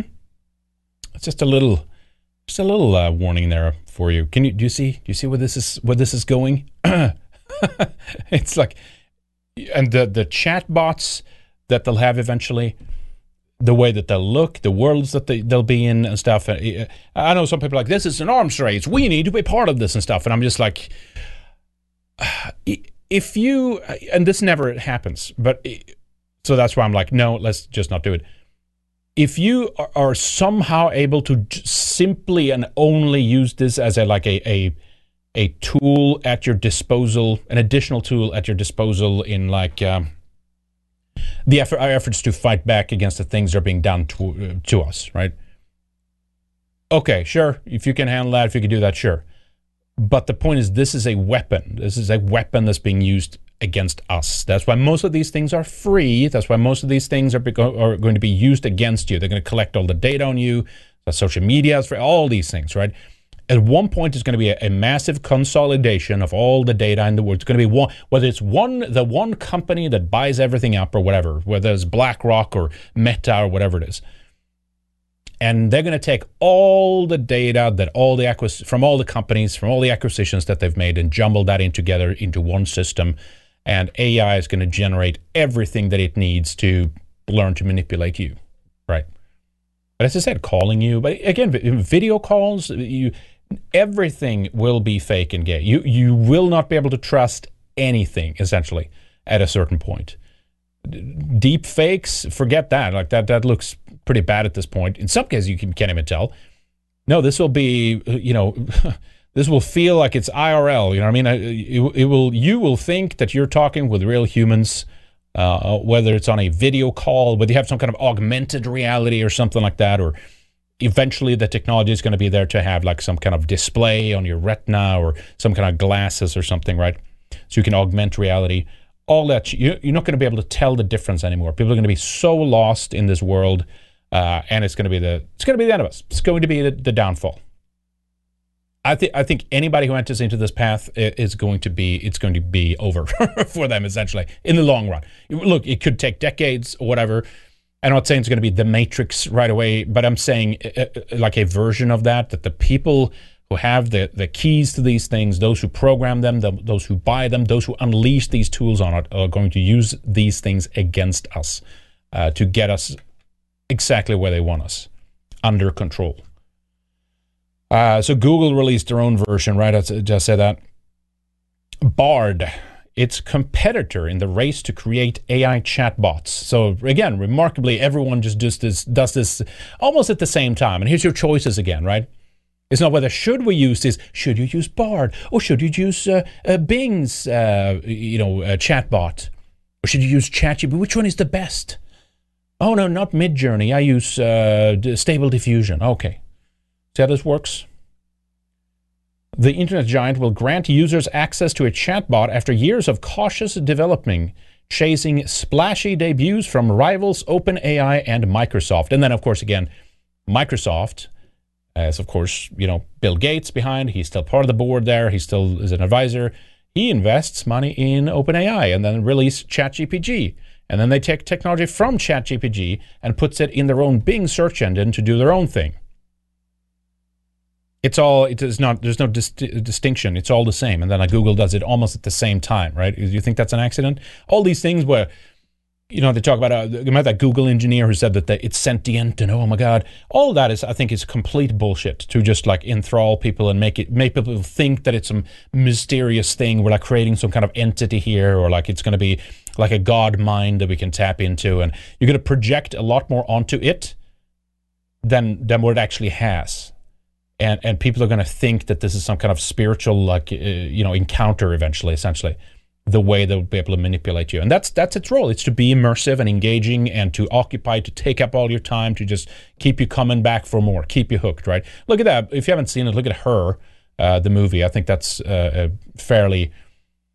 I mean, they kind of sell it like it's a good thing in the movie, but I'm saying there's people that fall in love with their operating system, but that's basically a chatbot. And imagine when you can put on your headset and you can be in that world and you can marry these things and you'll have kids in there. Remember we showed those headlines? You have virtual children, you see. So there was a couple articles pointing this out. Google's Bard lags behind GPT-4 and Claude in head-to-head comparison. Claude, which one was that again? I don't even know which one that is. Who's behind that? All right. Anyway, so this is how they play the game. Ooh, which one is the best one?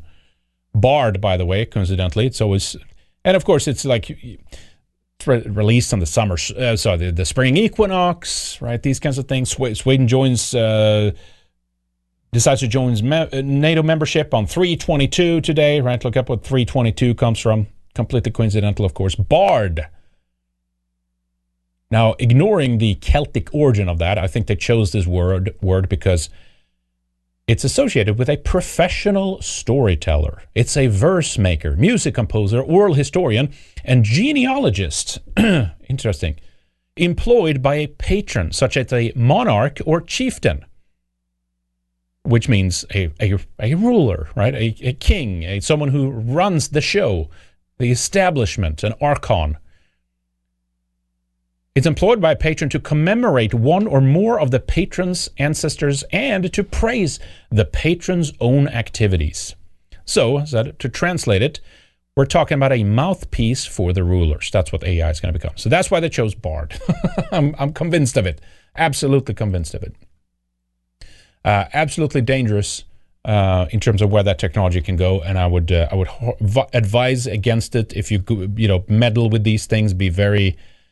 And it's not that you have to be afraid of this, but I'm just saying, if you normalize it, you will be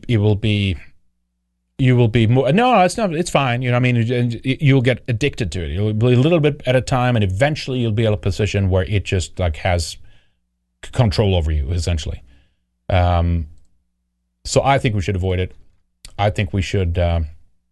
I don't know. Oh, well, these will be weapons used against us one day. Okay, well, it already is, and now you're the product. I still opt for, this is a interesting discussion to be had here, but I think still at the end of the day, these things, as I said before, I think these things will lead to the downfall of man, and I think those who choose a post-human existence and a transhuman path, look, they might be around for a few decades, for a few centuries even, and they'll do augmentations to their bodies. They'll do all kinds of weird shit, disgusting, yucky experiment. Just look at what they're doing with the tranny stuff right now, okay? Think that, but then merging with computers and cyborgs and changing wetware, as they call it now, and having computer brain interfaces and connect with the global brain and things like this, right?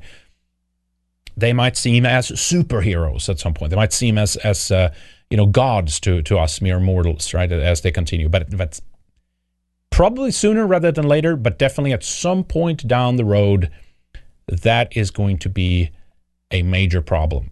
And those people who walk into that path are going to terminate their lifelines within the machine that they've merged with, essentially. That's what I think about that. Pagan Bear says, thanks for the show, Henrik. Thank you for the support. Appreciate it. We are going to wrap up right there. Appreciate you guys. A miss from Lone Star Texas a little bit earlier. Thank you. Over on Rumble. Thanks, Henrik. Great show. Thank you. Appreciate it. Good to see you. Thank you for the support. So, yes, we're going to be back Friday as usual.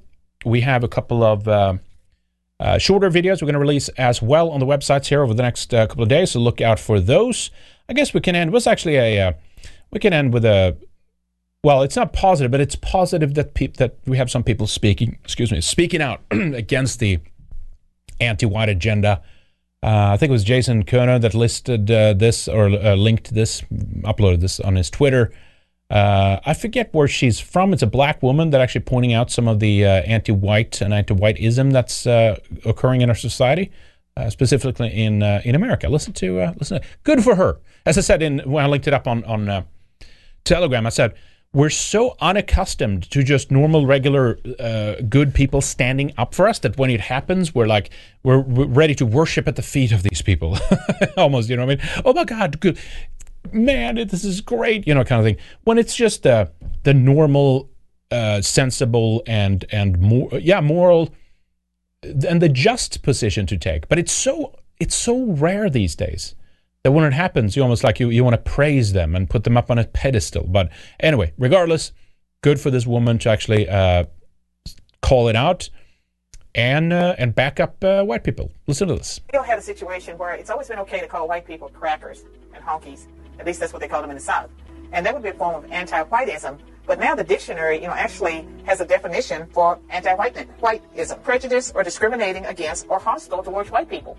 And I believe that's positive to have a dictionary definition, because a discrimination can take place against white people. That there's a lot of hatred towards white people.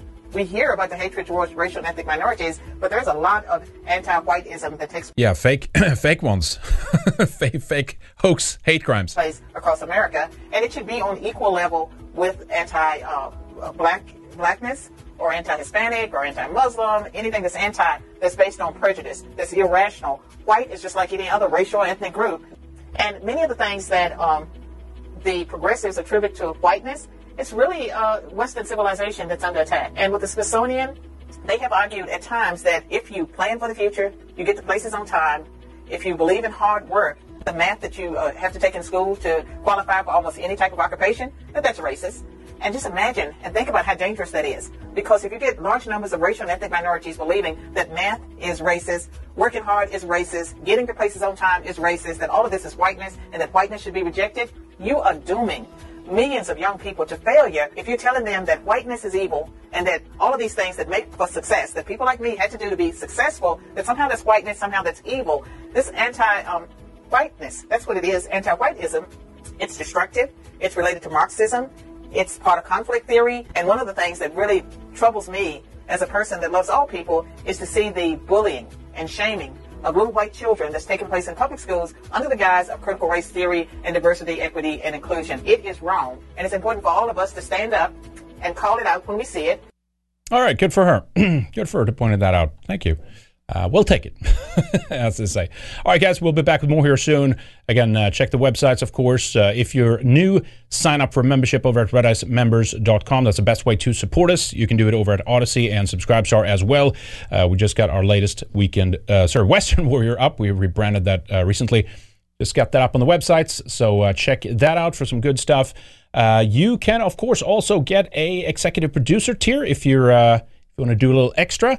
I want to say thank you to our executive producers today, T. Lothrop Stoddard, V. Miller, Resin Revolt, Good Luck Lap, Jake, Red Pill Rundown, Chalky Milk, shout out to you in chat, good to see you today, French 47, Mark Smith, No One Jeebs, President Ubunga, Mongoose, William Fox, Angry White Soccer Mom, The Second Wanderer, Operation Werewolf, The Ride Never Ends, Francis Parker Yockey, Dill Bob, Last Place Simp, Joseph Hart, and Purple Haze.